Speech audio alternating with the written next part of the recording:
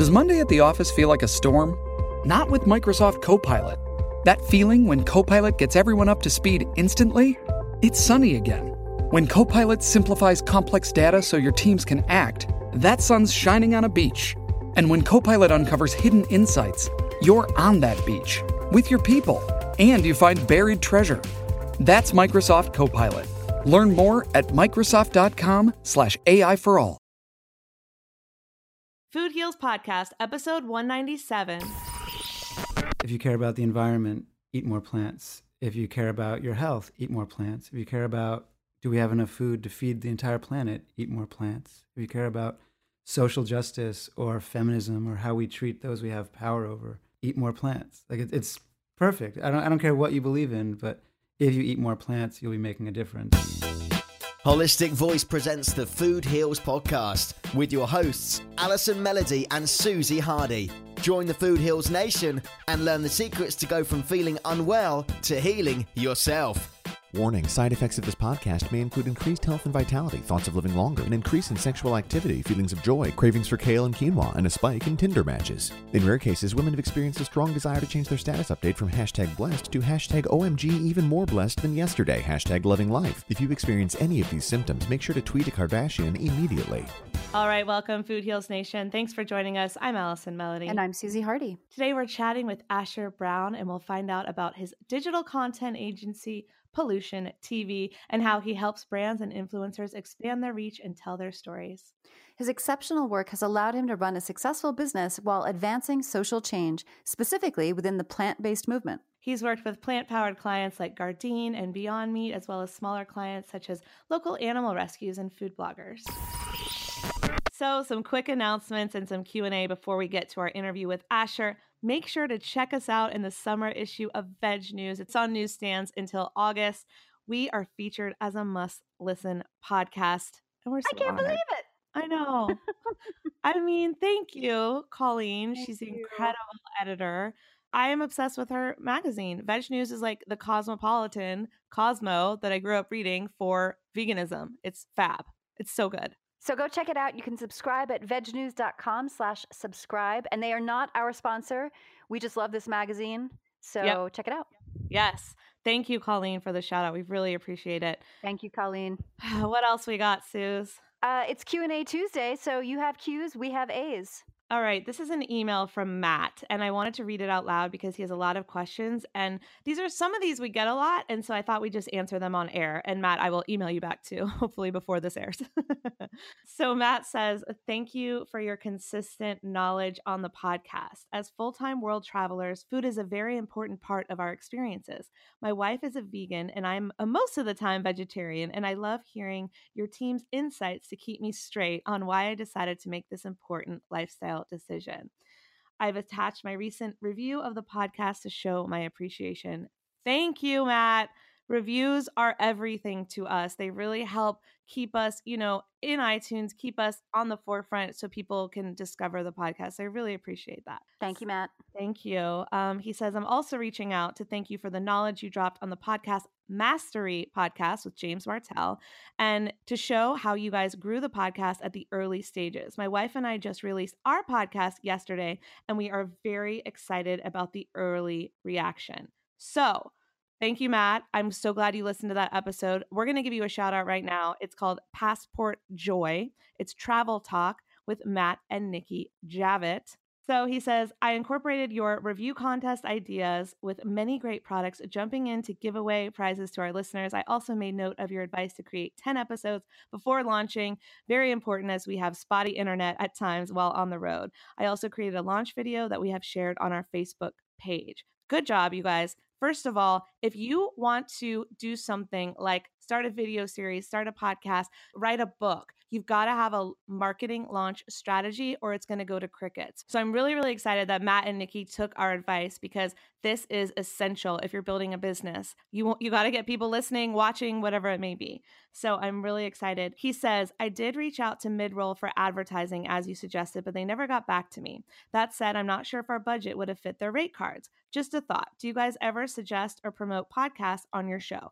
Depending on the needed budget, we might be able to consider that. Here's your free shout out.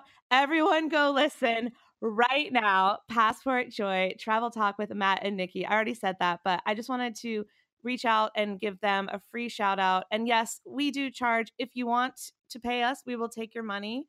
And if you want to do an ad, we will do an ad with you. But I really, really appreciate your email. And so I'm going to shout you out. And if you write us a review, Food Heals Nation, and then you ask for something, you might just get a shout out.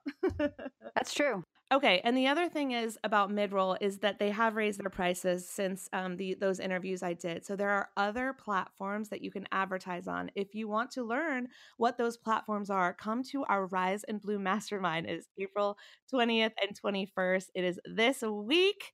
If you want to join us, it's in LA. You can go to www.foodhealsnation.com/mastermind to learn all about it. We've talked about it on a few past episodes. You know what day 1 is going to be. We're going to be masterminding our businesses. And day 2, we're going to the biggest plant-powered gala of the year, the Humane Society Gala, which will be at Paramount Pictures in Hollywood. So go get all the info right now. foodhealsnation.com/mastermind. Email me if you want to come, info@foodhealsnation.com. And I'm going to teach you all of those marketing strategies. Susie's going to teach people how to develop physical products. So if you want a product line, she's got her CBD oil line.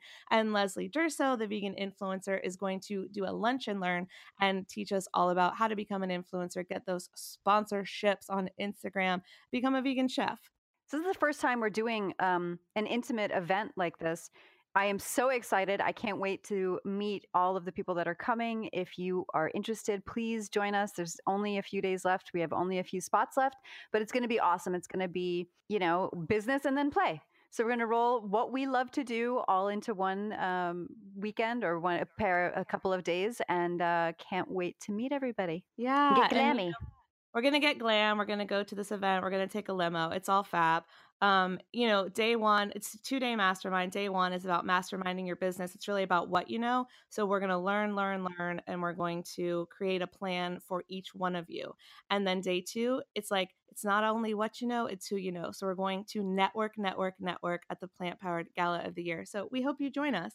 And to finish off Matt's email, he says, also during our travels, we are meeting friends in Sicily mid to late May. I know that you're not allowing boys on the Italy trip, winky face, but if you ladies are there a few days before your June trip, maybe my wife and I could come connect with you and discuss food, travel, and podcasting. Just a thought. Have a great weekend. So to Matt, I say, if you are in Italy when we are in Italy, June 2nd to June 9th, absolutely come to one of our dinners. We would be honored to have you and your wife. We could talk all about podcasting, wellness, all that good stuff. And Food Heals Nation, if you want to join us in Italy, you know what to do. What do they do, Susie? You know what to do. Go to our website, www.foodhealsnation.com/Italy, and sign up. Sign up and join us. I'll be drinking wine at the infinity pool the whole time. So there's that. If you guys think she's good at podcasting, wait till you've seen her drink wine in a pool. She's a professional. I think I'm a pro. Thanks, Suze. I appreciate that. I really appreciate that you reflect back to me what a wonderful wine drinker I am. It means a lot. You're amazing. Okay, we're going to move on to our interview with Asher, but please join us in Italy. Join us at the Mastermind. Email me if you have any questions about any of this. It's all online. If you really want to dive deep into your business or dive deep into a wellness retreat with us, we're going to have a blast. All right, let's talk about veganism, vegan Instagram, and running a full-scale production company with Asher. The Food Heals Podcast starts now. One of Asher's and Pollution TV's most recent projects is a TV show with Verizon's Go90 called High Cuisine that Asher was adamant on keeping all vegan. In this show, 2 cannabis-induced chefs have 45 minutes to meet the challenge and outdo the opponent in terms of taste and culinary creativity with only plant-based foods. I had the opportunity to watch the first episode at one of Asher's parties at Pollution. It is funny, Food Heals Nation. Check it out. We will play you a clip from the trailer. Welcome to High Cuisine. This is the world's largest cooking competition show with 2 completely high chefs. We're gonna get them high. You have sent us to the stars. You wish us to bring back its culinary secret. I got the munchies. I'm ready to cook. I cook high all the time. It really gets your creativity going. When I cook in the kitchen, I'm organized, but normally I smoke a bowl and like the organization goes out the window. I'm very passionate about food. Everything about food gets me motivated to wake up the next morning and just learn something new. Dare to dream! Dare to dream! Welcome, Asher. Thanks for having me. Thanks for being here. So, do the chefs do better if if they're used to getting high, or if they are newbies? We definitely had some chefs who weren't quite sure of how to handle themselves once they got stoned. For me, it's about creativity. So I think all of the chefs had a pretty amazing creativity once they kind of let themselves go. No, that's what I would have guessed, because I definitely get more creative when I partake of the cannabis. I think we had kind of 50-50. Some of the dishes were amazing, incredible. Like, I can't believe someone thought about this next level. And some of them were horrendously. Not so much. Yeah. And a lot of it was our fault. We had an episode where we told the chefs you're going to make enchiladas. And so they got ready for that. We got them high, took them in the kitchen. And then Mary Carmen, our host, said, but the twist is they have to be candy enchiladas. So we had a tray full of candy. So like, I don't know what I'm going to do with that. And I wrote the challenge. So you wrote the candy enchilada. Candy enchilada. So the winning dish was sort of a bean and vegan cheese and onions and dandies wrapped in a fruit roll up. Oh, and is that good? No, not at all. but I wanted. Yeah, I was like, ooh. Yeah, but I didn't want this to be the kind of cooking show where all that mattered was how your dish turned out. We had some episodes where some of the chefs made very safe dishes that you could tell they'd made something like that before, and other chefs took giant leaps. And I think the leap is what makes me excited about cooking. Were you high when you thought of this show? I like to smoke and cook. I think there's a lot of autobiographical in this show. Yeah. And again, I live in this Instagram world where it's all about the final result. Yes. How will this dish look? And I think there's a freedom to saying, oh, this dish is probably going to be a mess. And I'm just going to have a lot of fun making it, and I'm going to get as weird as I can. And sometimes Ruha in this episode, her dish was incredible. What did she make? She made. Oh, that's the one that had never smoked before. Yeah. She had never smoked before. This was a color challenge, so she could only use red foods in her dish. Oh. And her final dish was just one of the best things I've ever tasted. It wasn't fully red. So we tried to disqualify her on that, but she was very adamant. She said, "No, this is all red." What were you? What wasn't red in your opinion? Well, she used beet greens, so there was some red from the beet, but then green from the greens. Oh. And there's actually in the judging scene, Jason, who's our resident foodie, he said, Ruha, you're using all these colors, and she basically told him to fuck himself. Yeah. And I'm like, okay, like you win. And did she win? Yeah, she won. It was a great dish, and she justified it. You can't. Yeah, I guess if you're gonna fight against stoners, everybody's gonna be like, all right, let's eat. Our first episode was a Thanksgiving episode, and we didn't want to do a Thanksgiving episode first because none of the other episodes were themed. But the first episode was being released on Thanksgiving, and at your party. Yeah, at the party. So there was like, hey, you should make a Thanksgiving episode. So we brought in as one of our chefs, Raul Medina from the vegan taqueria Veganza. He's a big activist. The challenge was Thanksgiving, make a Thanksgiving dinner in a sandwich. And he was working on it, and halfway through the cooking, we make them stop and they take a smoke break, kind of regroup and keep them high because that's fun to watch. Because it can fade, that's right. And Raul came back from that smoke break, and he's like, you know what? I think Thanksgiving is a shitty, oppressive holiday, and I'm going to make a breakfast torta because that's what I eat on Thanksgiving. Mm-hmm. That's my truth, and everybody else can go fuck themselves. And it was a great torta, and he justified it, and he won the episode. Yeah. Even though it is not the traditional Thanksgiving dish in any way. That's awesome. So we just jumped into watching the trailer, but can you tell Food Heals Nation a little bit about who you are and what you do? Yeah. So I am Asher Brown, and I run a content agency called Pollution TV out of Boyle Heights. It's a bit of a hybrid business model. We have a 30,000 square foot film studio, production resources. We have a production company wing, and then we also have a set building shop and a creative component. So the short version is we make content, which in 2018 can be anything. Yeah. We've done Instagram campaigns, we've done feature films, we do broadcast commercials, but most of what we do is in the digital space in some way. And we work with a lot of companies, a lot of big companies, but we don't work with shitty companies. Why not? I feel a little.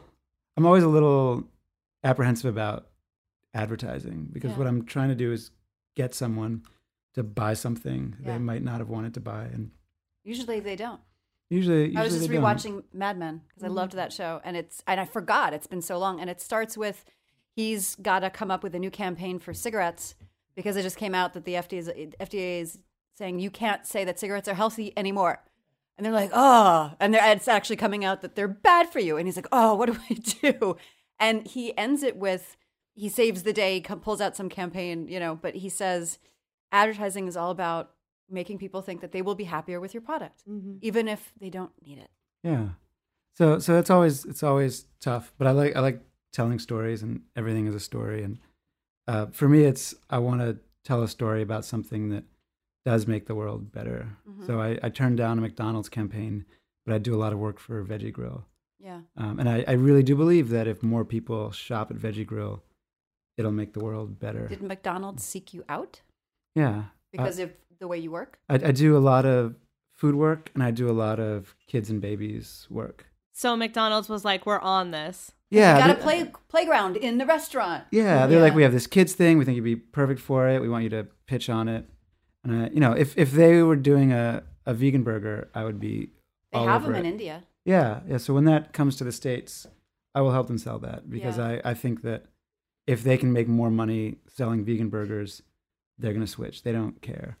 But I can't sell chicken McNuggets, and they don't want me to because I'm not going to do a good job because your heart wouldn't be in I don't care. And that was with High Cuisine. It was originally not supposed to be a plant-based show. It was developed by Go90 and Me Too, the production company, and I came in pretty late in the game, and they said, here's this show, and we want your spin on it. And I said, well, my spin is plant-based. That's amazing that they took that in and were like, okay. Were they resistant? Yeah, I thought I was going to get fired 2 or 3 different times.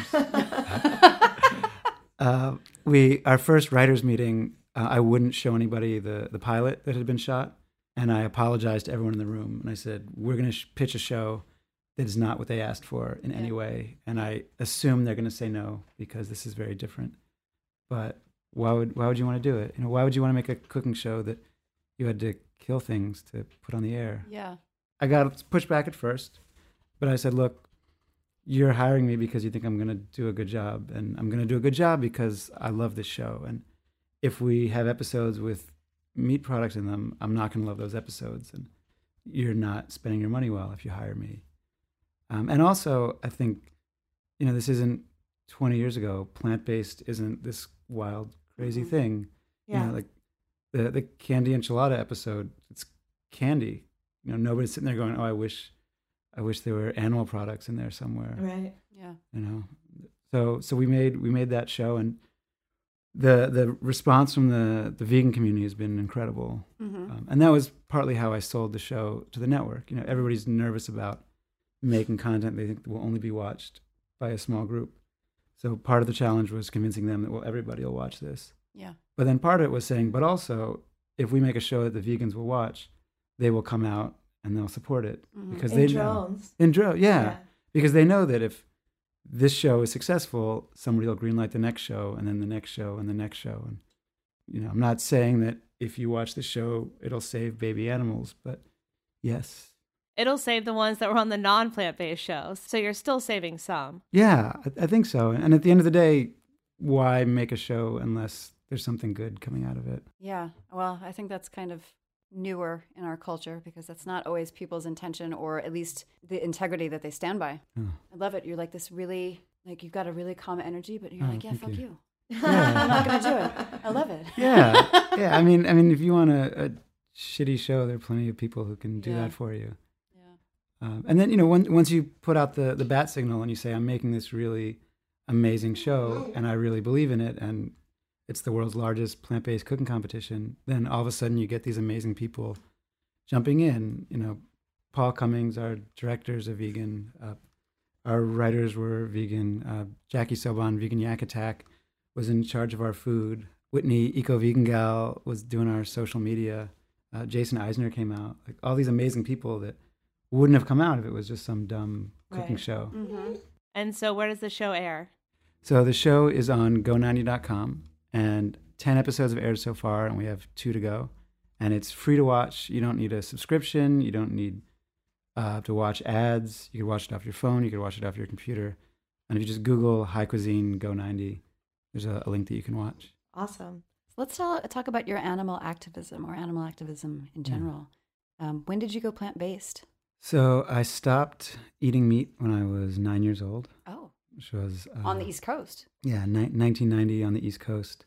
I met one vegetarian, and I hadn't even known it was a thing before then. And I was like, oh, like, we don't have to eat because you're from animals. Philly, land of cheesesteak sandwiches. Yeah, and I come from a Jewish family where food is love, and yes, you know, you eat your grandma's brisket because you love your grandma. And, yes, and if you don't, you don't love her. And when I told my mom I don't want to eat this food that you made, I might as well have told her I don't love you anymore. Right. So it was very hard, and it was a different time. You know, she cried because she was worried that I was going to get sick, and there were no resources, and I was the only person who ate like me, and I was very, very nervous about it, very ashamed, very uninformed. You were also very young. Yeah. And how did you deal with the blowback? Like 9 years old, young.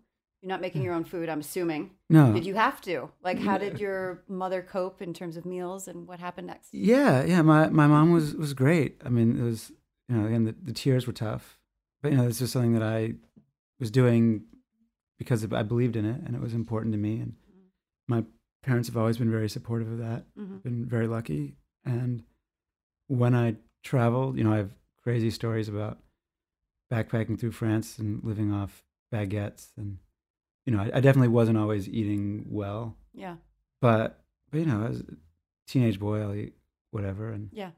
Well, they do eat that in I think in Switzerland and in France. They'll take baguettes and chocolate. Yeah. And make chocolate sandwiches. Yum. and then as I got older, now I was vegetarian for a long time, and vegan was a thing that, you know, a few weird people that I never met did, but you know, like, oh, I don't have a problem with, you know, someone keeping a cow as a pet. You know, that seems very friendly, and you know, of course I'll drink the milk. And it was only much later in my 20s that my sister went vegan, and she challenged me, and she said, "Why aren't you a vegan?" And that was the first time anybody had ever really made me look at that. And you know, of course, once you actually look at it, it's really easy. Like, of course, it's the same milk. Milk is veal, and all these things are connected in the same ecosystem. But it was really easy for me to not make that connection. And so I meet a lot of people now, and I understand that there are all these barriers to keep you from having to confront that. Even once I went vegan, I was still a very apologetic vegan. How so? I would go into a restaurant, and I'd say, "Oh no, I'm okay with the rolls," or you know, it's fine. Or I'd go to somebody's house, and you know, I wouldn't even tell them I was a vegan ahead of time because I didn't want them to make something. You didn't want to make them special. Uncomfortable. Yeah, I didn't, because vegan was weird, and I didn't want to do that, and I wanted to be nice and friendly. And we served meat on set, and because you know the crew needs to eat meat, right? And then over the last couple of years, it's been this really interesting rabbit hole, and it started when I got hired to direct videos for Beyond Meat, and they connected me with Vegan Food Share and Vegan Fat Kid, and those guys said, "Oh, you need to be on Instagram. There's this whole world on Instagram." And I you know, posted pictures of, you know, my feet and trees, and I'd been on surface level Instagram, but discovering vegan Instagram, you know, capital V, capital I, was life changing. It was, instead of being the only vegan in the world, there were millions of vegans, and every day they were being activists. They were posting pictures, said, "Here, I'm a vegan, and here's what I ate," and they were talking about animals, and they were standing up. And that started a very rapid descent into activism for me. I started really paying attention to what I ate. I started speaking at conferences. I started meeting all these vegans. I decided I was going to work for all of the vegan companies. So I think in the past 2 years, I've shot videos for 40 or 50 vegan brands. Wow, and that's amazing. Maybe 30 animal and human rights nonprofits. Mm-hmm. And it's been great. It's I've been able to take this world that I lived in, which is the advertising world, with slick productions and really, really scientifically targeted messaging and state of the art tools. You're selling kids clothes for Walmart, and they have their research, and then taking that and being able to apply it towards vegan brands that I really love. It's been exciting, and it's been exciting to watch as vegan goes from being something that you did because you had to, and somebody in a minivan handing out veggie burgers and wearing Birkenstocks, and to now vegan is hip, it's tech, it's cutting edge. Cool. Yeah, like all the action is happening in vegan. Mm-hmm. And I know for me, when I discovered that there was this like plant-based community around LA, it really made me feel less alone, and it made me feel like I had a tribe and just less apologetic about who I was in the world. So did that happen for you when you were on Instagram, discovering that there were more people like you out there? Yeah, it's been really amazing. I mean, I gave a talk last year at the National Animal Rights Conference in DC on Instagram, because I can't say enough how amazing this tool is. Like, if you sat in a room 5 years ago and you're like, how do we make vegan mainstream? You would have invented Instagram. I was the only vegan in Los Angeles. I knew one other vegan in the world. And then within minutes of finding vegan Instagram, there was this huge community. Yeah, and there's events, and there's meetups, and there's restaurants, and there's all of these things. And now you actually hold some of the biggest vegan parties. And I remember before I met you and before I met this vegan tribe of mutual friends that we have, I did feel alone and I did feel isolated. But I still didn't want to turn my back on the movement. So, and this is before I started the podcast, so I didn't have an online tribe yet either. But it's like now I have my LA tribe. I have tribes in different states from people I've met online. And with online, there's nothing you can't do. You can find your tribe wherever you are. Yeah, and that was always the hardest part, because if you're a Philadelphia tribe, you have people around you. And if you're, a work tribe, you have people there. But the vegan tribe, everybody is spread out, and you really need these digital tools to connect together. And I just wish I could go back to my 9-year-old self and my mom crying because I wasn't going to grow up big and strong, and being like, look at David Carter's Instagram. Are you worried that he's not going to grow up big and strong?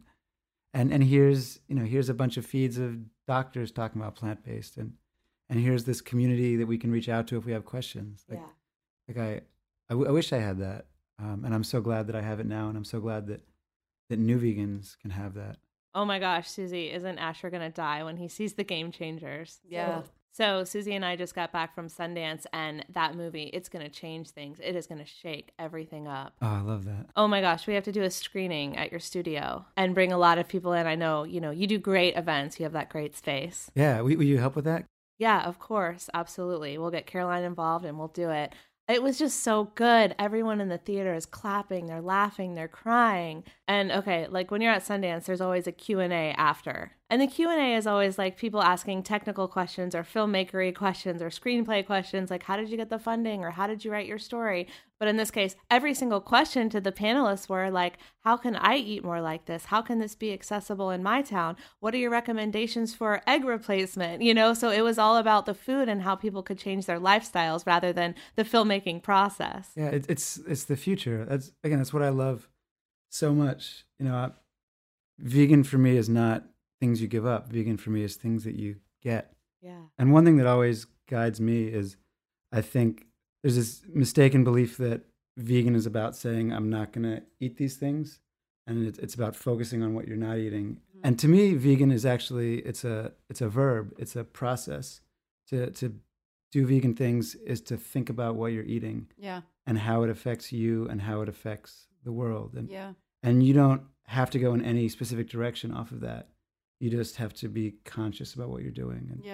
And I think that takes a lot of the pressure off to commit to doing something forever, or I'm never going to eat this thing. It's just, every meal I have, what am I eating and how does it affect me and how does it affect people around me. Yeah. And I think we've, as a society, at least in America, given a lot of trust over to the powers that be, in that they wouldn't be doing this if it was going to harm us. Like, it's got to be true that milk does a body good. Right, or it's got to right, be right. that they can use GMOs and that's fine. Because they wouldn't do if it would harm us. Yeah. And we've kind of given that over. And I think the people that we surround ourselves with, especially in Los Angeles and on the coast and stuff, or anybody that's just awakening themselves and looking at where their food's coming from and how it's made and how it's processed, knows that that's not fully true. Yeah. And I think one of the reasons why veganism is so popular among young people is because we're of this generation where we ask questions. You know, we don't trust because the government says this or the dairy lobby says this. And the great thing about the plant-based lifestyle is that it's science. It's the light of day. It's let's look at this. And when you have meat companies covering up research and acting like tobacco companies. Exactly. Back to Mad Men. Yeah. They're doing the same. Well, that's, didn't they say that in the? They said that. They said that in the movie. Yeah. You compared it to the cigarette, or the same lobbyists that used to work for the cigarette companies work for the meat and the dairy industry. So how do you trust these people? Yeah. You know, you can't. And once you start asking questions, then it leads you to, oh, I should be doing better things. We need a broccoli lobby and a kale lobby. I guess we're it.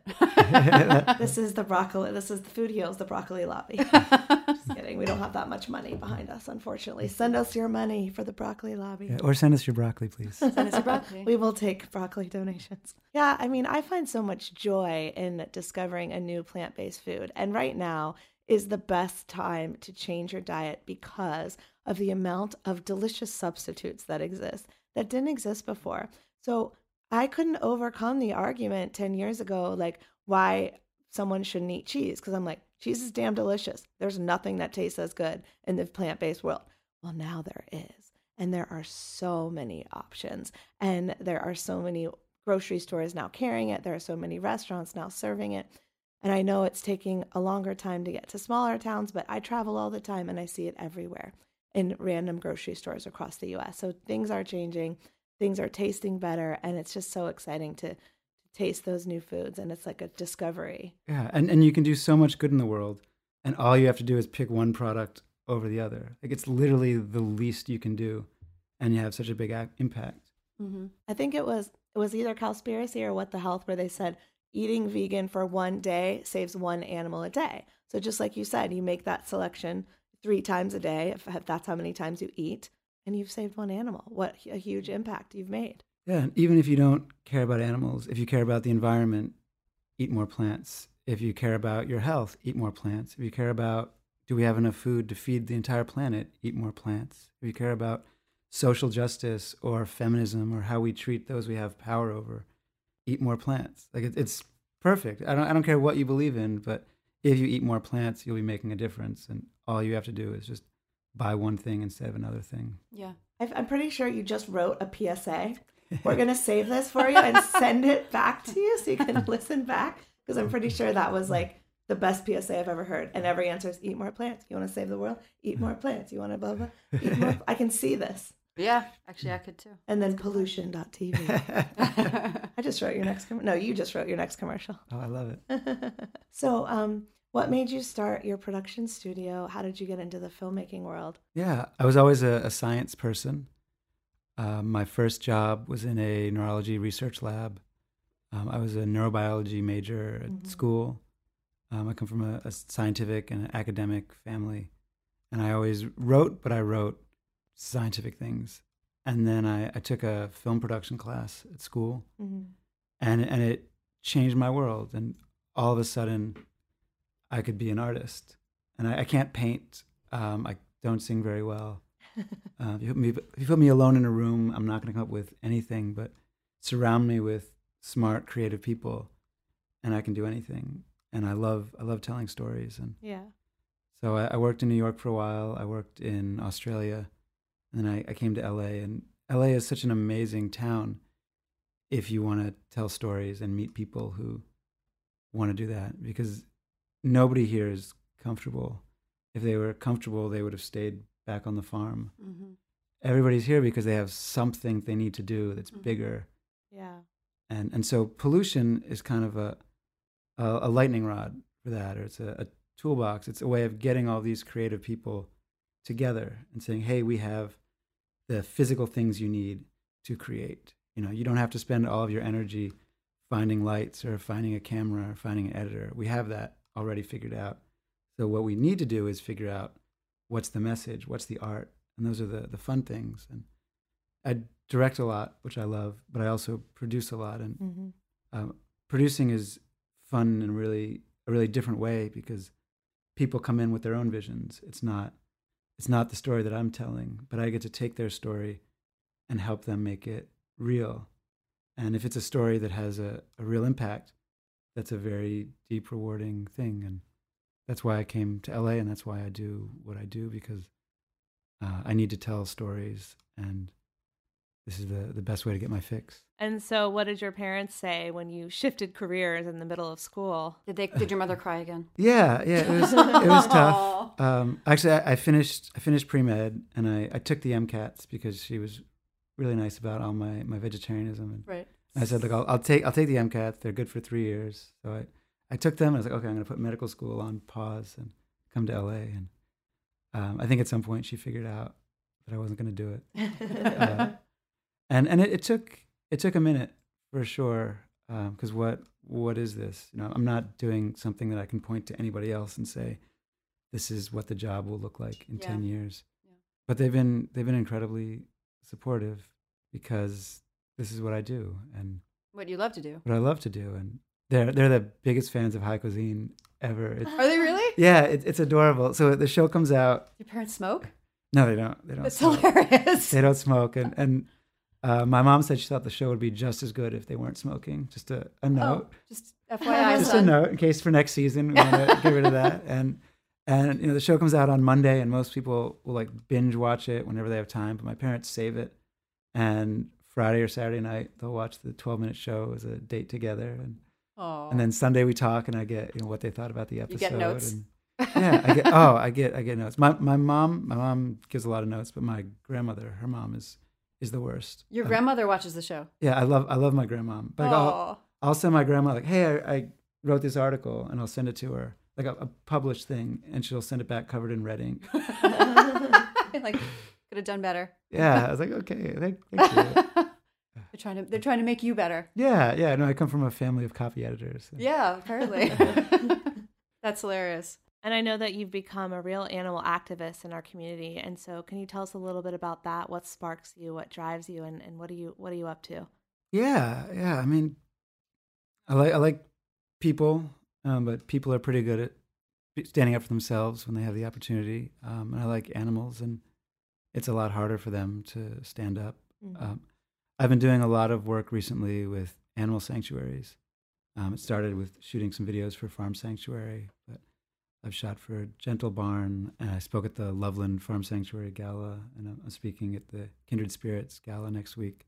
So it took me a long time to understand sanctuaries.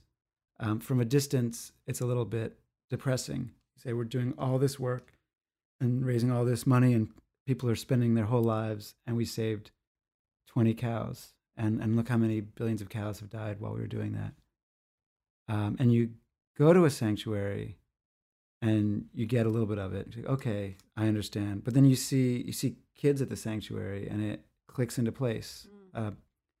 It's crazy to me that cows, pigs, chickens are some of the most populous species on this planet. There are billions and billions of them. They're large mammals. They're all around us, and yet we never see them. Like they're here, but we don't interact. And when we do see them, it's driving by feedlots where they're not given the space to be themselves, or it's in cartoons where it's a fake version of what an animal is. And when in a kid's life will he or she be able to see a cow that is given the space to love her babies, or a pig that can wallow, or a goat that can be a dick and get away with it? And how you got against goats? Oh man, goats are trouble. They are. The last time we shot at Gentle Barn, we had a goat who I think was in love with a camera operator, and kept just biting him and nuzzling him. and there's so many shots, where you have the talent standing and talking, and and just a goat just kind of wanders in the frame and looks right into the lens, and you can't use that. Have you guys seen goat yoga? No. Have you done? No. Yeah. You know of it. Yeah. Yeah. Do you know of it? I'm trying to remember where I first saw it. But there's people that hold classes where they have goats involved with outdoor yoga, and they walk on you and they hang do a pose and they'll jump on top of your back, and it's goat yoga. Yeah. Like a blast. Yeah, no.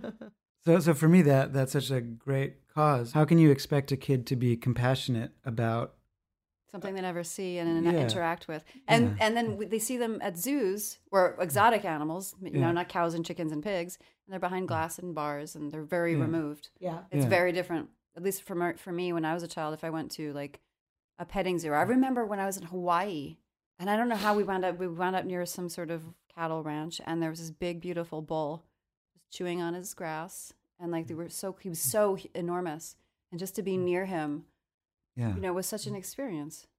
Yeah, and to realize that he's a person.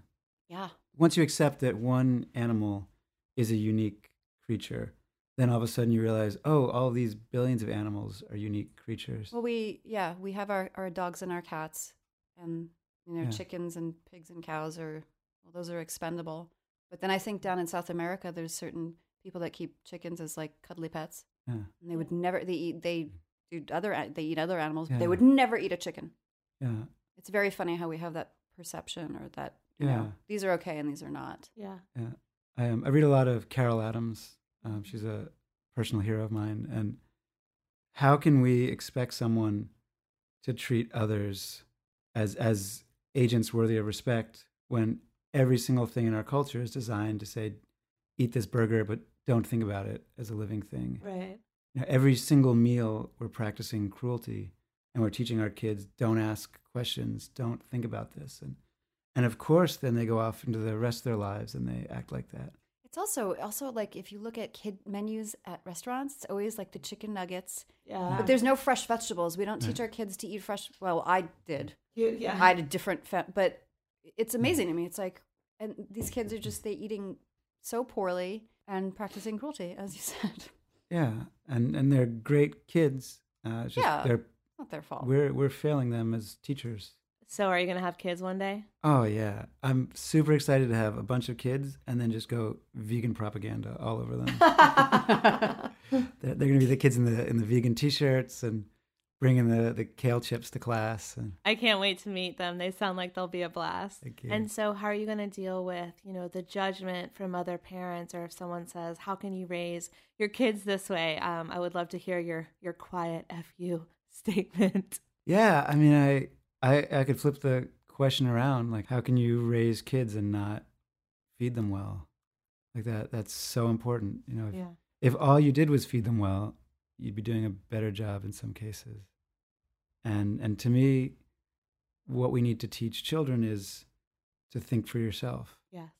And these lies that we tell them, this is a McNugget, like that distance themselves from truth and gets them in the habit of pretending that the world they live in is not the world as it is. And we're talking about that with food, but you can really connect that to anything.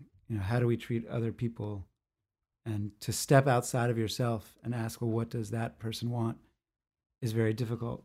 And I was lucky. At 9, I met a vegetarian, and I realized, I can ask what that cow would want. And of course that cow doesn't want me to eat her. Of course not. And I know what I would want in that situation. And so how did your health change when you went plant-based? In accordance with that. I was very lucky to have been taught to think like that by my parents. And so even though they weren't vegan, they gave me the tools that I needed. And I feel very confident that if we give children those tools, they'll make good decisions with them. And so how did your health change when you went plant-based?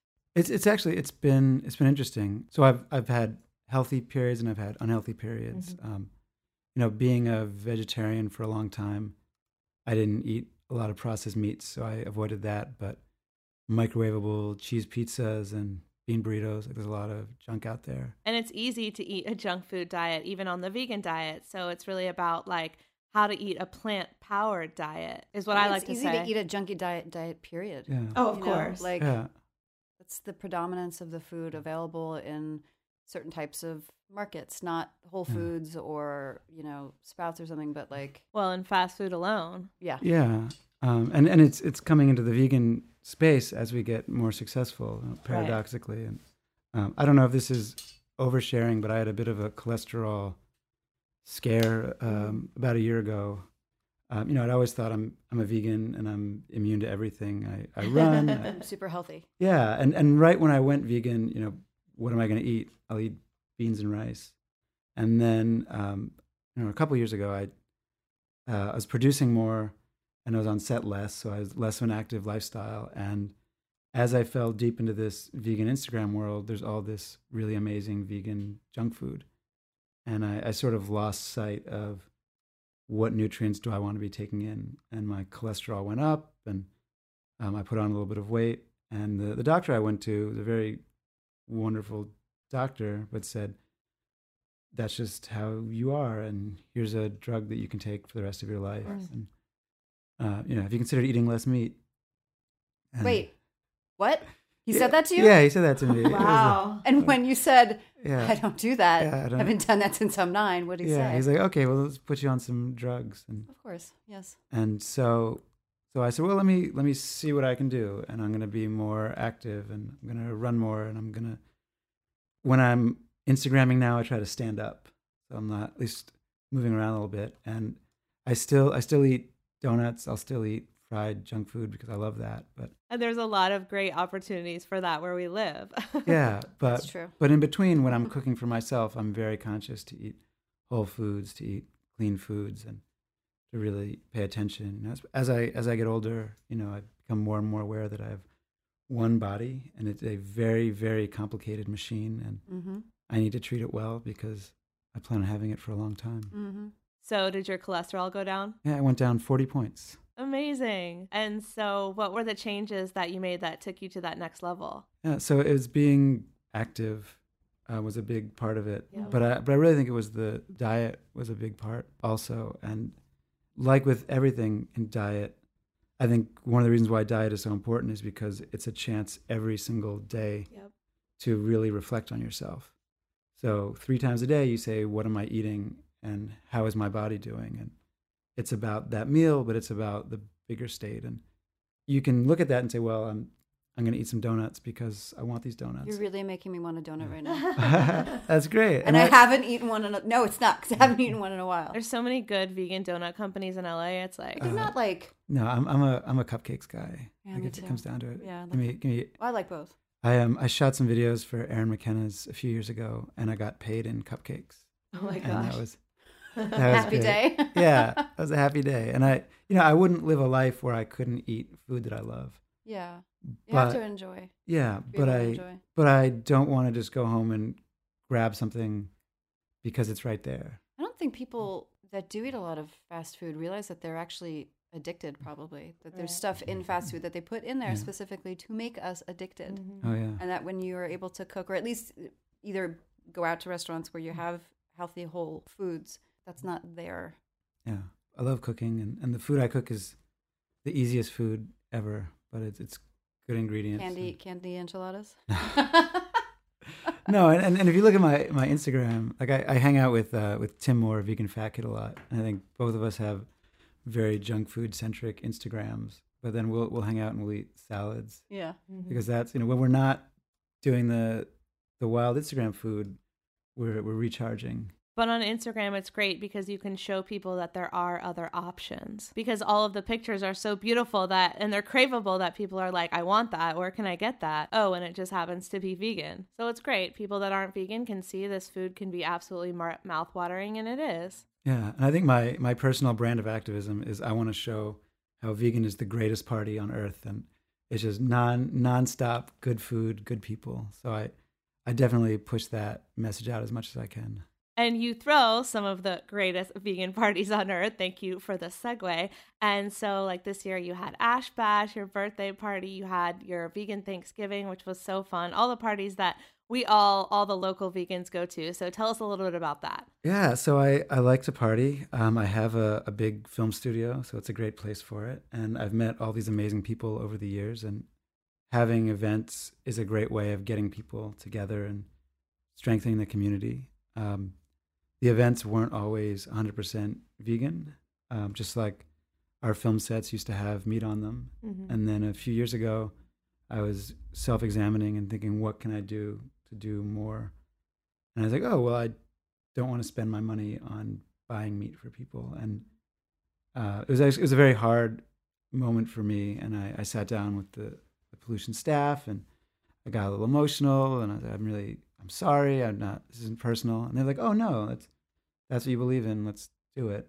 And so if I'm going to throw a party, it's going to be vegan. And if you come to the party, that's the world. But when we throw vegan potlucks, some of the best vegan chefs in the world bring their food. So if you can't find something you like there, then you just don't like food. Mm-hmm. Oh, there is so much good food at those parties. It's ridiculous. And even you'll have like some of the biggest chefs in the world are in our community, and everyone's waiting for them to show up. And then you'll also just have regular people who have made something who aren't necessarily the greatest chefs, but it's still something so delicious because they put all their creativity into it. And then you'll have people like me who just go to Whole Foods and buy the vegan apple pie. That was fantastic. I loved that pie. It was pretty good. Yeah. And so we have a big party every summer for my birthday.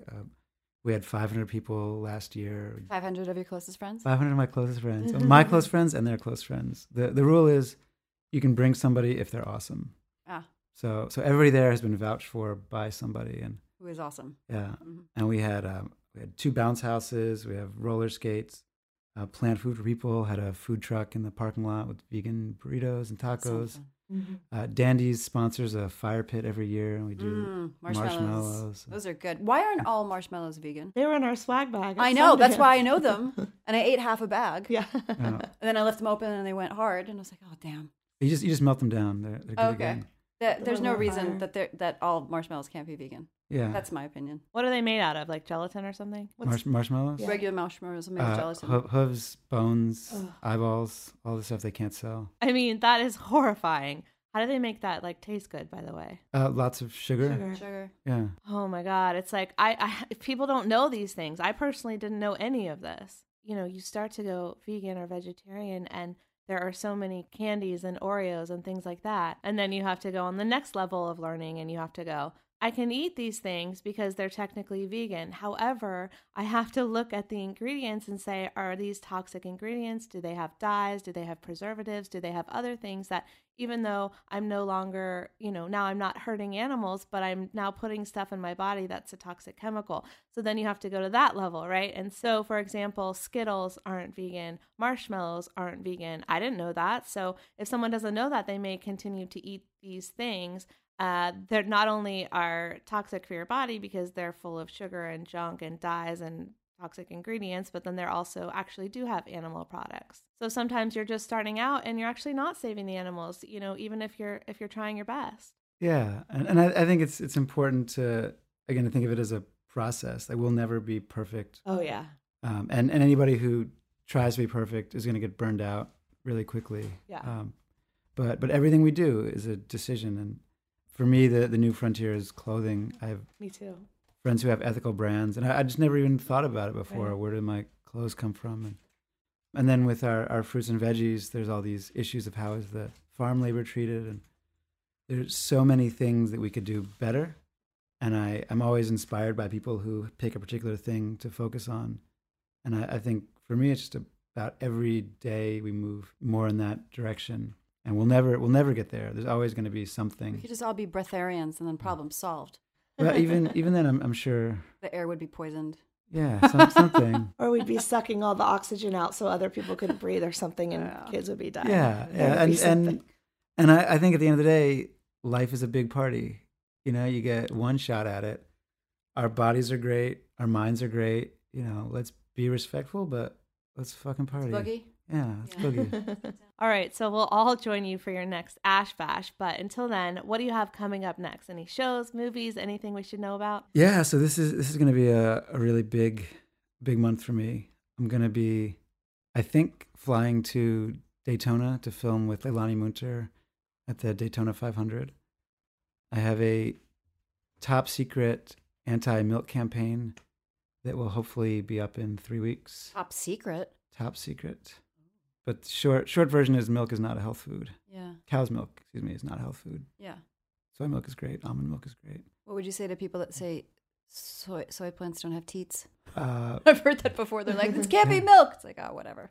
It's delicious. Yeah. Get over it. Yeah. I mean, you can call it whatever you want. Just don't kill a cow. Yeah. Don't drink its milk. So true. And we definitely look forward to that. And we actually, Susie, we met Leilani at Sundance, and she's great. She was so sweet. Yeah, she is incredible. I filmed with her at Talladega last year. Oh, cool. And it was her, Robert Cheek, and David Carter, and Jason Stefanko was cooking vegan chicken wings, but they were deep fried and dipped in barbecue sauce. So like about as people friendly as you can be with vegan food. And Leilani was handing out vegan food to NASCAR fans. Wow. Yeah. Was she telling them? Yeah, she's like, this is vegan. Do you want it? And I went down there with a film crew, and the video that I thought we were gonna make was, look at all these Southern people who hate the vegans. Yeah. And the video we ended up making was, look how much we have in common. Everybody likes free food. Everybody wants to eat healthier. And eat delicious food. Yeah. Do you want to eat good food that's better for you and doesn't kill animals? Everyone's like, yeah, sure, that's great. So I get so happy when I think about her work, because that's what it's going to take. You know, it's not the vegans that I hang out with. It's the NASCAR fans that Leilani's talking to. I mean, if you can get NASCAR fans, you can get anyone. You can get anybody. Yeah. All right, well, come on back when you can tell us a little more about the Top Secret project. But let everyone know where they can find you online, stalk you on Instagram, your favorite platform, all that good stuff. Yeah, Smasher Brown, if you want to follow me on Instagram. Tag me in pictures of food, and I'll tell you how much I want to eat it. Pollution TV to see our work. Go90.com, search for High Cuisine if you like stoned people cooking awesome plant-based food. Greatest idea ever. And yeah, we have lots and lots of series coming out. Most of what I do is for other people. We have a vegan influencer series coming out for PETA. Nice. A bunch of things coming out for Farm Sanctuary. So if you're online and you see a cool vegan video, there's a decent chance that I made it. And thank you for watching. Awesome. Thank you so much for being here. Thank you so much. These statements have not been evaluated by the Food and Drug Administration. This podcast is not intended to diagnose, treat, cure, or prevent any disease. Side effects of this podcast may include increased health and vitality, thoughts of living longer, developing a more positive outlook on life. In rare cases, people have experienced a strong desire to put down the Ben & Jerry's, get off the couch, and take a walk outside. If you experience any of these symptoms, tell your Facebook friends immediately.